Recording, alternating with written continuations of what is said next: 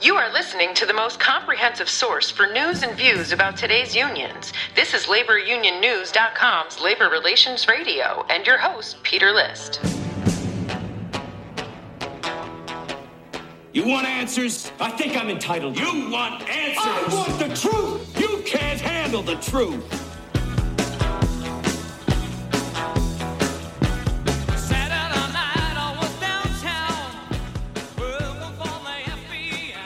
Hey, thanks for turning on or tuning in to Labor Relations Radio. So before I bring my guest on today, I'm going to give you a little bit of background as this episode is going to get into some of the finer points of employees' rights under the National Labor Relations Act. For most employees and even management who are not familiar with the National Labor Relations Act, labor law can oftentimes be confusing.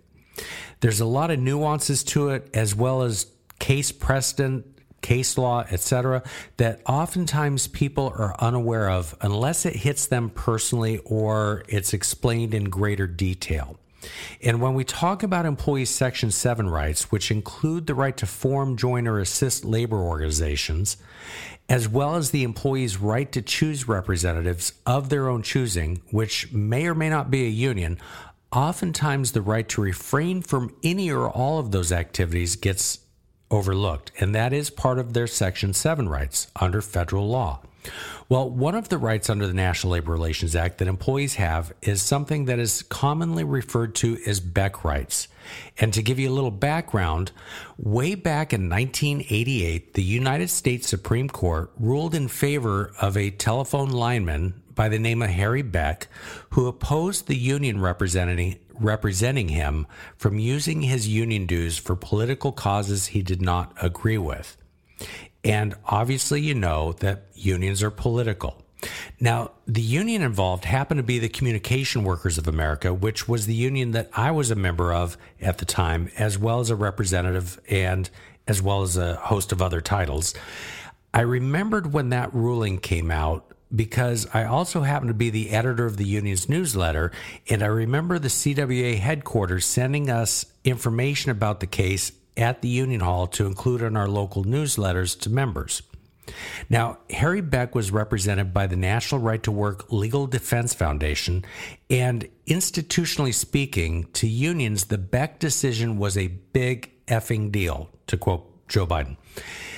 However, because Arizona is a right-to-work state, and it was back then as well, to us, the Beck decision didn't have an impact because we were in a right-to-work state. You see, Beck rights really have an impact on unions and individuals in states without right-to-work laws, where unions can have workers fired for refusing to pay a union its dues or fees. So what the Supreme Court ruling did is it allowed workers who are forced to pay a union as a condition of employment to refrain from paying for a union's politics. And as I said, as everyone knows, unions today are very politically active. Well, under Beck, based on the U.S. Constitution, a person should not be required to pay a union to use dues for political causes the person objects to. Thus, they become known as a Beck objector. Now, again, that ruling came out in 1988, 35 years ago. And all these years later, I find it surprising that today we still see unions violating individuals' rights under the Beck decision. So joining me today is Brunilda Vargas, a public defender who is an attorney, but not a labor attorney. And she is an individual who had to seek help from the National Right to Work Legal Defense Foundation to get the United Auto Workers to respect her rights.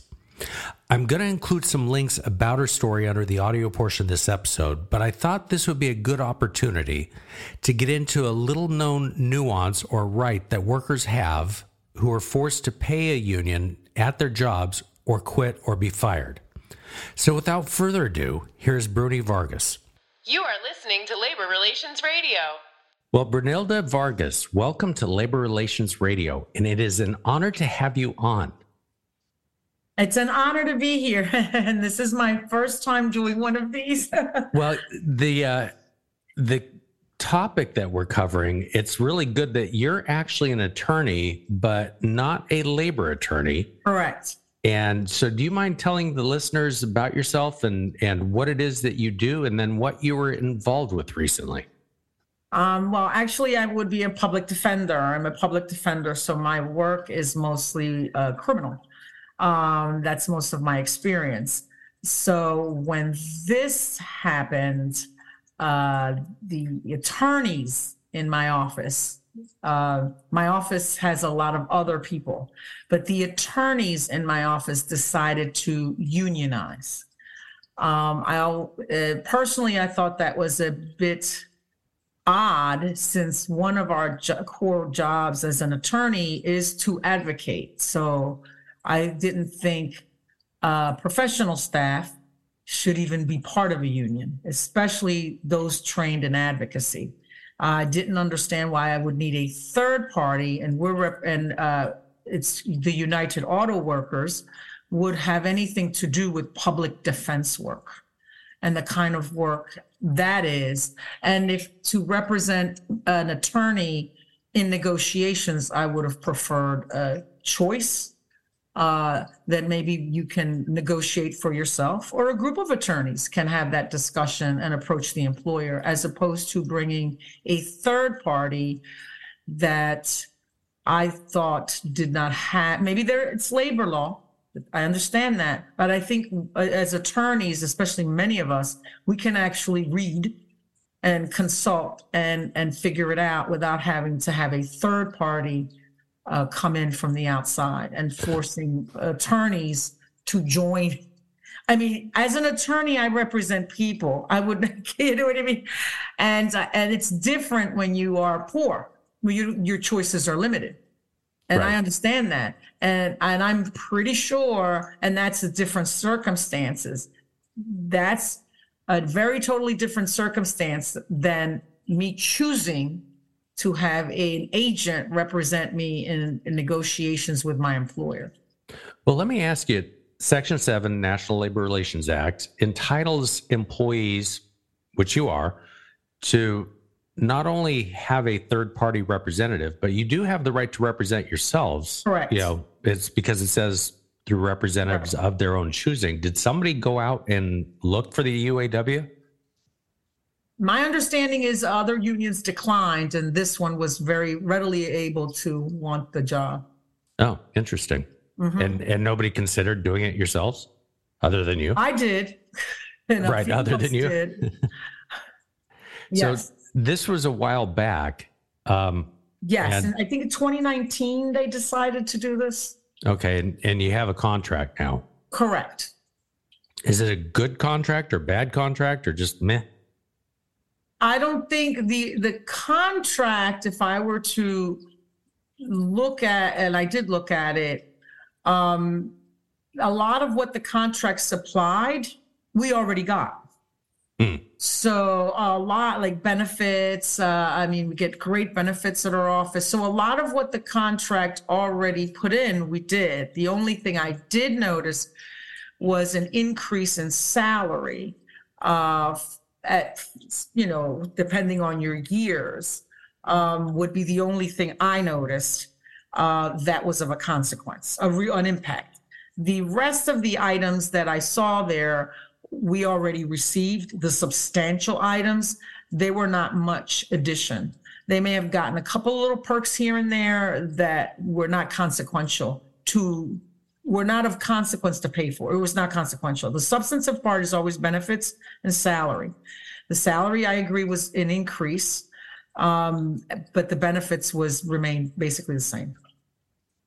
Do you recall how long it took to negotiate the contract?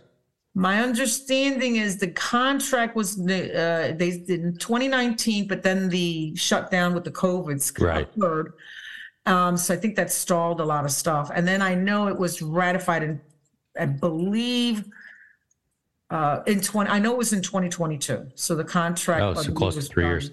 Yes. So I just did a post recently because there's, and I'm kind of digressing a little bit, but you mentioned wage increases, and there was a CNN article recently about all these union contracts getting double-digit wage increases, but it doesn't cover the fact that a lot of these double-digit increases are making up for the time that over the last 3 to 4 years, when they were negotiated prior to the pandemic, you've got the labor shortage. And so a lot of the contracts we're seeing today are playing catch up from the last 3 years. And I'm curious as to whether or not your contract would have, and this is speculation on your part, Yes. but whether or not it would have actually been, because of labor shortages, the inability to hire people, if you would have gotten those increases anyway. That I agree.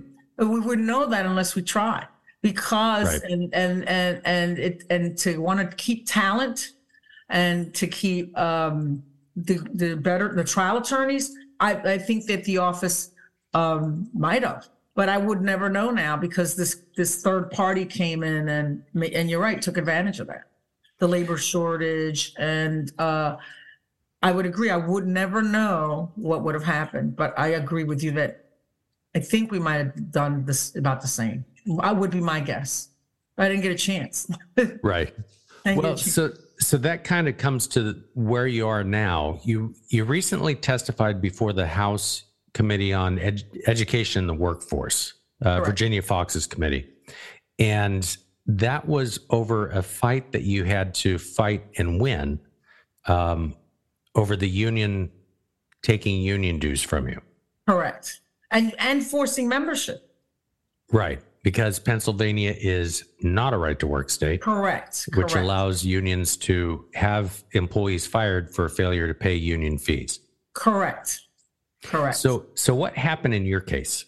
In my case, when the talk of the unions and when they actually did vote to unionize, the first thing that happened is my colleagues were told, you don't have a choice. We're actually told this. You do not have a choice. You have to join if you want to keep your job. So that's membership. Then they were told, if you don't join, you won't keep your job. And if you don't pay, you won't keep your job. So and then they were distributed these dues deductions cards that, if you read them carefully, was addressed to membership, which I made it perfectly clear I was never going to join. And so did a couple of my colleagues, several colleagues, the same position. So, and some people left the office to not join. They actually left the job. And then what I found is that when you read the dues deduction cards in fine print, like you would need the eyes of an eagle to read, it was addressed to membership, and it was a dues deduction card, and it was the onus, the burden was on you to try to get out of it. Like you would have to do go through all these obstacles to get out of them garnishing that money. And so it was easy to sign in, just your signature, but then it would take notice. You have to notify them like a week. You have to go through all these steps to get out of it. And I'm like, oh, I don't think so. So when they kept insisting, and we decided we were going to do a Beck. We learned of Beck from the Right to Work Foundation. They had so many articles, and Byron Andrus, who's a staff attorney there, sent me all the paperwork, explained to me Beck. I was able to read about Beck, go through Beck. And then I learned that apparently we were the first in the region, according to what I was told, informed my understanding, to even raise Beck. So, and then I had to read this about security clause agreements and what they mean, which is the state of Pennsylvania, and that there was never such a thing as a closed shop. People were told in my office, this will be a closed shop. That doesn't even exist. And these are lawyers telling other lawyers that this was a closed shop. So you just covered a whole bunch of stuff that would be worthwhile for the listeners who are not familiar with this. We have first big issue. Pennsylvania is not a right to work state. Correct. The union was basically telling you have to join the union. And this is where it gets, for a lot of workers out there, you have to really parse this out for them. Okay. So under a union security agreement, which often states within 30 days or 60 days or whatever, all employees covered by this collective bargaining agreement must become and remain members in good standing of the union. Workers often think that they have to be card-carrying members, but they don't under federal law. Correct. They can be required to pay as agency fee payers, but not necessarily have to be members, card-carrying members. Yes. So you weren't going to do that, period. Correct. And then when you refer to Beck, what you're talking about is a Supreme Court case called Communication Workers of America versus Beck, which is Harry Beck, an old, I think he was AT&T, it might have been Pac Bell lineman, that back in 1989 fought the CWA in them taking out full dues. Correct. So as a worker, if you're not a card-carrying member paying union dues, full dues, you can resign membership, write a letter to the union and say you want to become a Beck objector. Correct. Okay, so that's what you did. Yes. Well, you didn't actually. I didn't resign the union. I never joined. I declared that I will not be associated with any of you. I did not want the association of my name with that union or any representation. So I made that clear that even though I was forced to be represented by these people, I did not want to be a member or be known as ever being a member. So that I was clear on. Then when I raised the Beck objection, which you're correct, it really deals with the security clause that they put in the contract, because once they have a contract, you have to pay an agency fee that comes because I did not want to be a member. And so when I raised the Beck objection, which again, they put it on you to figure this out. So you have to figure this out. We filed our Beck objection, and we have to file it every year, which I disagree with, because once I claim an objection, I shouldn't have to refile the objection every year. Right. And I don't, and that's international, and it's par for the course. It's, as I say to people, that's not a hill to die on. It's not a big issue to me to send them a letter. So the next thing I did was, when we filed, well, then the responsibility falls to the union to give us the agency fee calculation.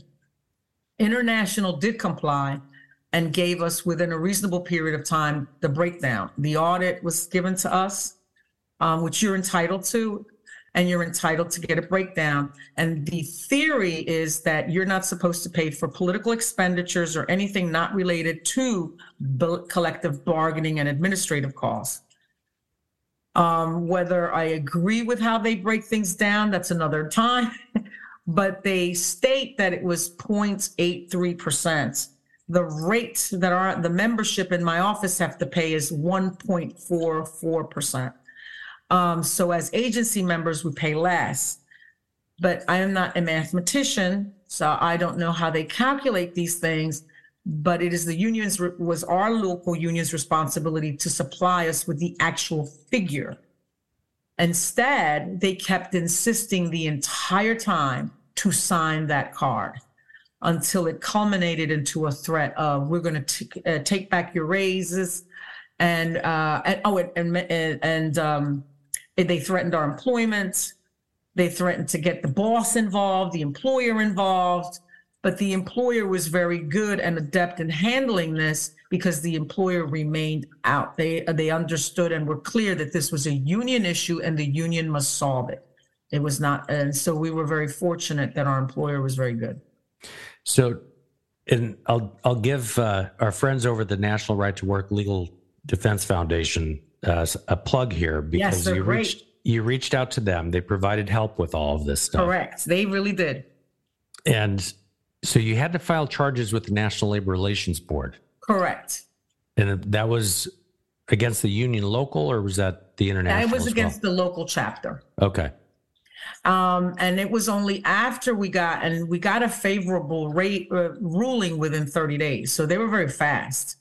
They gave us the ruling, and then we negotiated. I through Byron, because they have to do the postings, and we wanted an email blast, because I wanted to make sure everybody got the notice.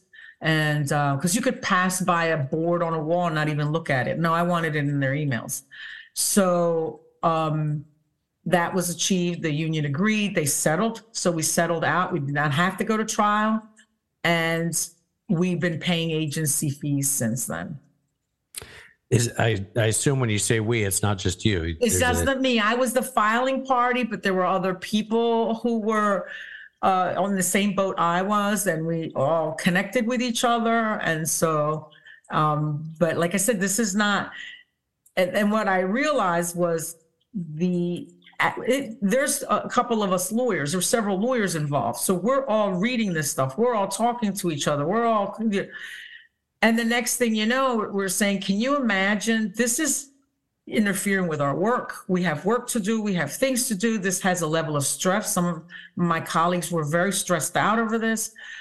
And we have all this work to do, and we have to deal with this on top of the job we do. And I said, I can't imagine a layperson. I cannot imagine a layperson having to work, and now you have one boss, and now you end up with two. And now you have the privilege of paying them to work there. So now I got to pay these people for the privilege of doing the work I do. Well, I read your House testimony, and that's a pretty important point, because you are attorneys. Correct. And most workers who are stuck in this are not, and they have to figure it out for themselves or go to somebody like the National Right to Work Foundation, et cetera, and get the help. And a lot of people don't even know that.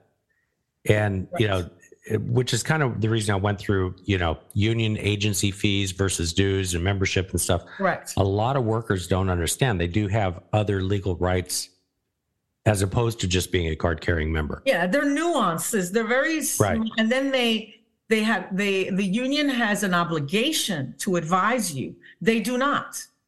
They do not. I wasn't advised. I was told my colleagues. For me personally, they stayed away from me and ignored me and didn't want to deal with me, and was hoping I would go away.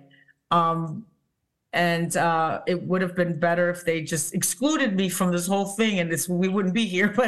But they and for other colleagues, they didn't even give them a dues deduction card. They didn't contact them at all, like as if we know how you feel, therefore why bother even talking to you?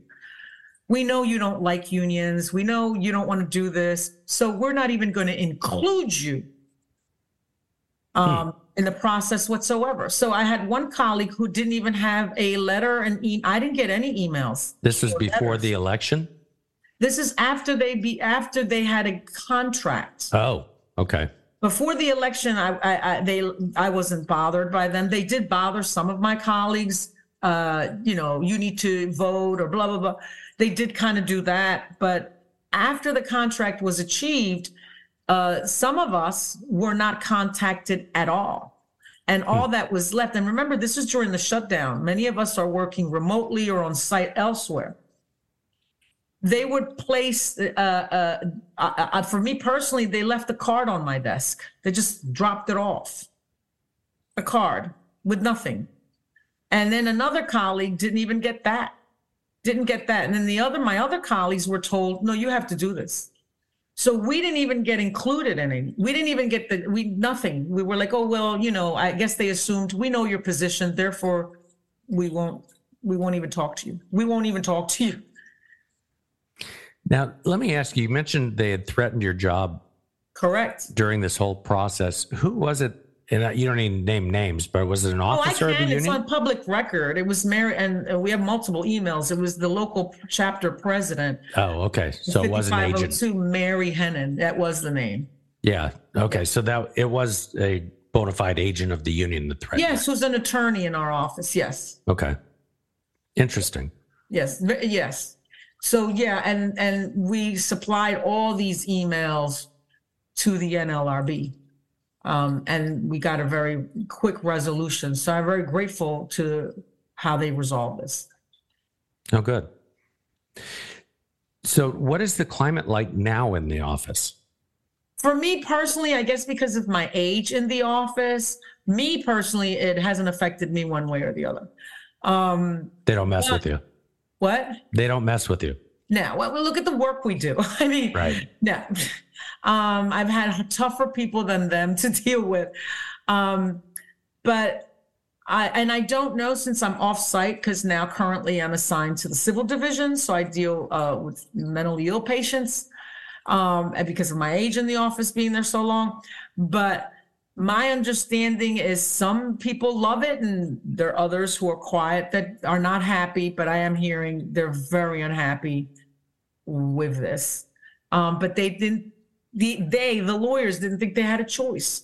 It's not our milieu, so it's not something, and I think most people believe that, like there's no choice. Like the unions did so well PRing for themselves that they're thought of as a good thing, and they're thought of as, we're here to help, and without us you can't ever do any better, you need us. And so most people come with the concept, it's a great idea, it's a great idea. And until they get caught up in it, they realize this is not a good idea. This is not a good idea. There's a lot of what I always believed with unions. I used to I said, you have one boss, now you got two. And the other thing is, no, they're supposed to pay you to work there, not the other way around. You don't get to pay anybody to have the privilege of working there. You should be able to work there. There shouldn't be a guard at the door saying, if you don't join, you can't come and work here. That's disgusting to me. And there shouldn't, and I understand that, there may be some benefit to joining a union, but that's up to the individual to decide. Let the individual decide. If they did a better job than I do negotiating, then they'll get paid. It's just that simple. Let the individual decide, is it worth it to me that they represent me? Yeah. I mentioned this briefly before I hit the record button. As a former union rep in a right to work state, I kind of looked at this as, back when I was a union rep, it's a business and you can't force people to join. So the better job you do, the more inclined they will be to join. Correct. And, correct. It's that old debate about force, compulsion versus voluntarism. Correct. And I think it should be voluntary. The person should volunteer, the individual, and the better the union is, they'll come in droves. Right. What I'm seeing, that I've been seeing for years, is that there's a partnership between the union and its collection agency. And the dues deduction card is a problem, because if the membership said, we will join, but we will not sign these dues deduction cards, then the membership holds leverage, because now they can send the check out every month.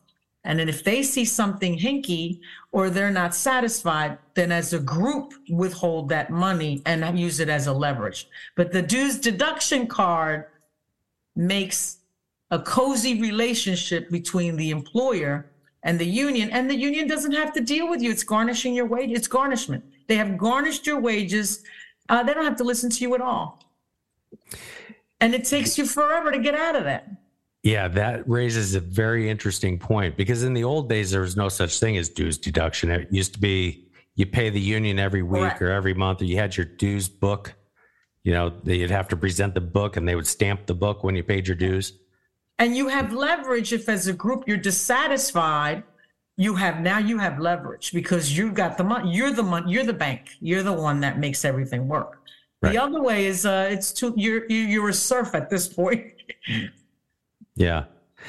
So let me ask you, has anybody ever talked to you about UD petitions? No. So the union had an election. They filed what's called an RC petition. A decertification petition is an RD petition. But then there's this little petition that a lot of people don't know about, which is called a UD petition. And I think I had Glenn Taubman from the National Right to Work Foundation on. Is that deauthorization? Is that to deauthorize them? Yes. Deauthorization from having the required dues in the contract. Yes. And that takes, again, the burden on the people to get everybody educated to have, instead of, the best way would have been if they were informed in the first place, we wouldn't have to deauthorize them. Right. Yeah. Yeah. Okay. So you know about that. Yes, I do. I do know about deauthorization. It's actually, I think, quicker than decertification because the union is still there. It's like always, the money is the way to get them either to act right or to go away. Right.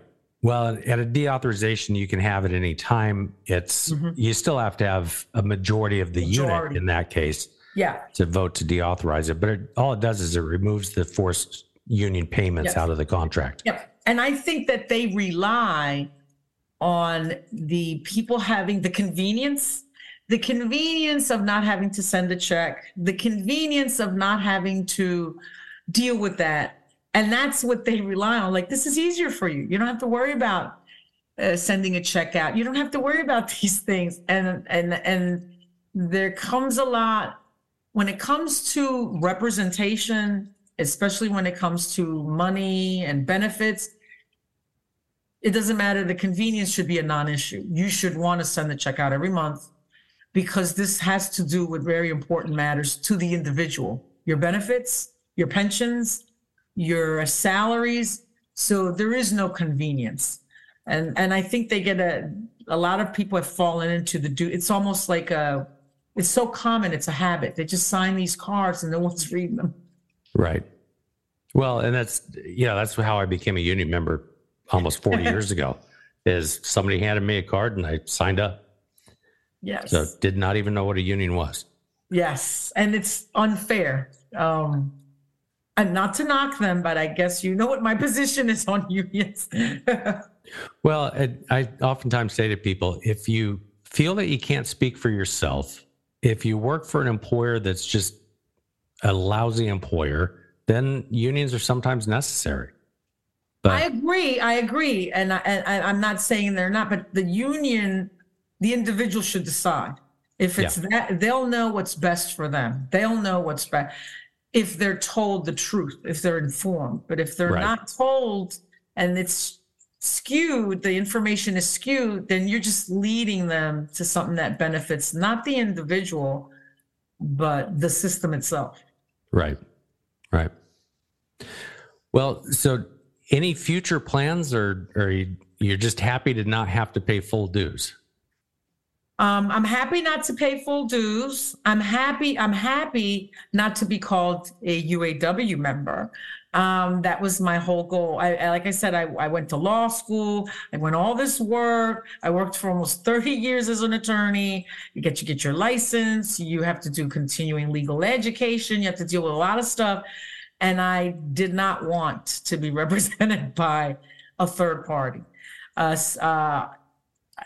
I firmly believe that as lawyers, we can find information, we can figure it out, and we can contact experts in the field and maneuver. And that's why I felt so horrible for people that are not in that position. Because in my job as a public defender, I do not like people that have less or did not have the same experience as I have to be taken advantage of just because they lack knowledge. I like them fully informed, and then I respect the decision they make. I don't have to agree with it, but I do respect the decision they make. Yeah, that's my position dealing with employees with unions. It's like, as long as you know what the information is and know the possibilities. It's your call. Yep. Yeah, I do not want to skew it and lead them one way or the other. Right. Well, Brunilda Vargas, thank you so much for coming on Labor Relations Radio. It's an enjoyable discussion. Thank you for having me. So that was Brunilda Vargas, a public defender and a person willing to stand up and fight for her own rights and the rights of her coworkers against a union that wanted to have them fired for not paying full union dues, something that's been unlawful since 1988. In any case, I'm going to leave some links under the audio portion of this episode, as well as links to the National Right to Work Foundation, some information about Beck rights, etc. And that wraps up another episode of Labor Relations Radio. I'm your host, Peter List. If you want to reach out, you can reach out on X, formerly known as Twitter, at Workplace Report. That's at Workplace RPT. Give us a call at 1-888-668-6466 or leave a comment under the audio portion of this episode. Thanks for listening and have a great week. Wash my sins away. Whoa, black cream, take me to that place. You have been listening to Labor Relations Radio.